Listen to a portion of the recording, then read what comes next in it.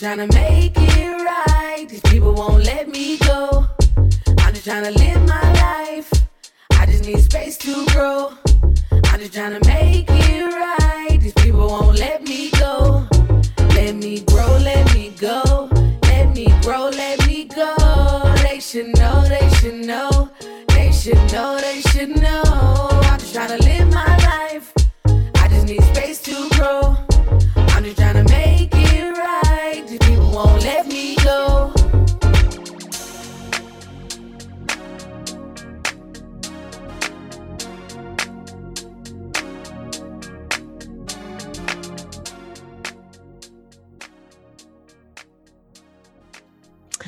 Welcome to the Tea with Bree. I'm your host, Bree. Thanks for listening. The Tea with Bree podcast is focused on deep, honest, vulnerable conversation. Each week, I sit down with a different guest in order to have those conversations. This episode will be a small cup of tea, my take on a mini episode. Each week, we'll start with my guest's bio, an intro into how we know each other, and then we'll go into a deep dive conversation about how they are responding to quarantine, social distancing, and COVID-19. This week, I am joined by my guest, Simone Policano. And Hi. Hi. How are you? I am good. I'm so good. Thank you so much for having me. Of course. Let me read your bio and then we'll schmooze it up. Yeah.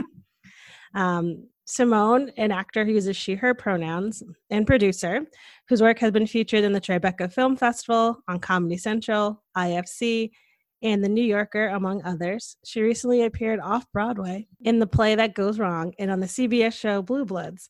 She also recently accidentally started a COVID-19 response nonprofit, which is what we're here to talk about today, which is so true. Lord help. You're doing great. I am so excited to sit and talk to you about this. I was so excited when Asher first told me about you. He messaged me and he was like, hey, so you have lots of nonprofit experience. And I have a friend who accidentally started one. I'm like, tell her to give me a call. So. And I'm so grateful you just jumped on a Zoom with me and we're like, okay, cool. What are all of your questions? And I was like, help, which way does gravity go? Because I don't remember because I haven't slept in a month. No, and I would tell you on that call, I am so impressed of someone who is 25, you and your two friends started this, organization in a time that a lot of people needed it, and in New York and New Jersey, which I feel like have been hit the hardest. So yeah, take us through that whole process.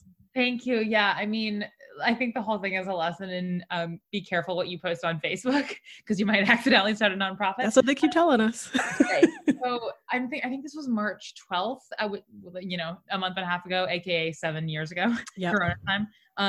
But I was just walking home to my apartment in Queens and I passed my local supermarket and I saw a bunch of elderly folks, going in and out of the store. And at this point we weren't in full quarantine mode, but it was kind of starting to get bad. And I remember just feeling uncomfortable and being like, I feel like I should be offering to go have them stay outside and have me go, buy stuff for them because I don't know. I feel like they shouldn't be going in grocery stores and they should be staying home. But I didn't do that because I didn't want to just ask a stranger to give me their money to, buy their food for them. But when I got home, I just posted on Facebook and I was like, does anybody know of a way that a healthy young person could volunteer to help bring elderly or immunocompromised folks some groceries so they can stay home? And a bunch of my friends reached out and everyone was kind of like, I don't know of an infrastructure like this, but I would love to help. If you find something, let me know. And so then I was just like, I'm going to just start making a list, a Google spreadsheet of people who, would be interested. As all things begin in a Google spreadsheet and famous last words. And then my friend Liam, who's the brother of a really good friend of mine. And, I've known Liam for a long time. He called me and he was like, hey, I saw your Facebook status and I would love to help. Why don't we figure out how to make something that can let people do this? So, we took 2 days and gathered names and made a website and started thinking about the logistics of how to do it. And then our website went live March 14th. And I don't know, the phrase, the rest is history is so cliche, but, another girl, reached out to me. She saw the website. Her name is Healy. She's great. And she was like, hey, I was thinking of doing something similar to this. Would love to, join up with you guys. And then, 24 hours later, I don't know, we woke up and somehow truly don't know how everyone had found us. We had missed calls from CNN and Good Morning America. And it was just what is happening? But I think that the sort of the media surge speaks to you know, how I think people really want like good stories right now. And I think everything feels so dark that, you know, people were really excited, and we're so grateful. People were really excited to, you know, share our little story. Yeah. I mean, when you and I talked on the phone, and one of my favorite sayings, like having been a nonprofit for so long, is people want to help, they just don't know how. And so when you were telling me that like overnight you had like tens of thousands of like so many like volunteers who were just like, hey, like I want to help and do all this stuff. So I like you're saying, I think it's a beautiful thing that y'all were just like, hey, we're going to like fix it, I guess, or like build it and we'll see what happens. So yeah. I mean, I think also the biggest lesson has been for me is like getting rid of perfectionism. I'm such a perfectionist. And this is something I don't even think I like actually cognizantly thought of until like last night, but it's so easy to talk yourself out of doing anything because you're like, well, what if I mess it up? Or what if it goes wrong? Or what if it, you know, blah, blah, blah, blah. And ultimately, you know, as of right now, we've done over 3,500 deliveries, and you know, all across New York and parts of New Jersey.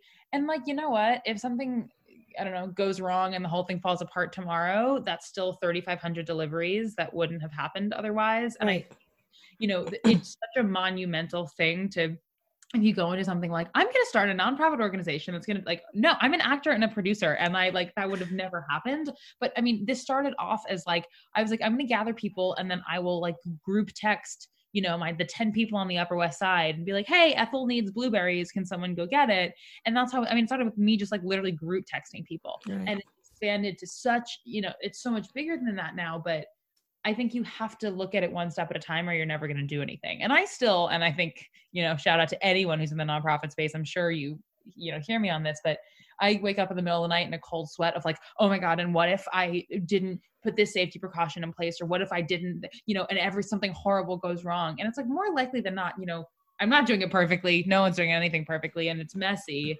But I think people appreciate the fact that even though it's messy, we still were like, we're going to try to figure this out, because better to do it messy than not do it at all. Yeah, no, 100%. I still have sweat dreams. I haven't worked in nonprofit anymore. I'm still like, oh my gosh, like what if I would have done this? Like it's just, you're doing it right if you're sweating in your sleep. And I also like remember you telling me like there's this one like elderly person who's like, hey, like I ordered this and it hasn't come yet. And you're like, listen, there are volunteers on the way. Like no one's getting paid. And you're like, oh, people are like, take your time. It's a volunteer. Like, I think there's also like that level of it too. Like people are just doing it out of the goodness of their heart, and other people are just really grateful for that too. Yeah. And you know, we've heard a lot from the volunteers of like, they're really grateful for the opportunity to feel like they're doing something. And I think, I mean, it definitely for me came out of a place of like, oh my God, I don't want to just watch Netflix for the foreseeable future. And I want to help people. And how do I do that? Yeah. I think it's good to give people a specific kind of way to help. Yeah. I mean, I guess we also have to talk about like how fast you're growing, and like you're saying, like the media surge between like the interviews. And then also like I texted you the other day because you were on, your friend Amanda wrote into My Favorite Murder, which is one of my favorite podcasts. And then like that podcast is huge. Like it's probably one of the biggest like ones out there. And so when I heard them say Invisible Hands, I was like, oh my God. Like immediately text you and Asher just being like, hey, so it's probably going to get like another wave of like, I mean, we can always kind of tell when something has aired or whatever, because we're like, oh, we got, you know, a bunch of requests or like donations, which has been amazing. Yeah, I mean, it's this crazy thing of like building it while you fly it, which you know, no one, I mean, because this emerged as a crisis response, right? And COVID is unique in that it's a crisis response that, you know, seems terrifyingly indefinite. And I think, you know, if it's something that's like hurricane relief, like, you know, the hurricane is over and then it's a bunch of people trying to, you know, do damage control and like help the people who have been affected by the event in the past tense. And this is weird because it's just like an ongoing, I've been saying, you know, it's like a sprinted marathon, because every day the stakes are so high and it's like that craziness, fight or flight of a sprint, but no one knows how long it's going to go. And like that, I mean, that's crazy. And, you know, we have like our volunteers are amazing. Like the runners who are the foot soldiers, kind of, they're amazing 100%.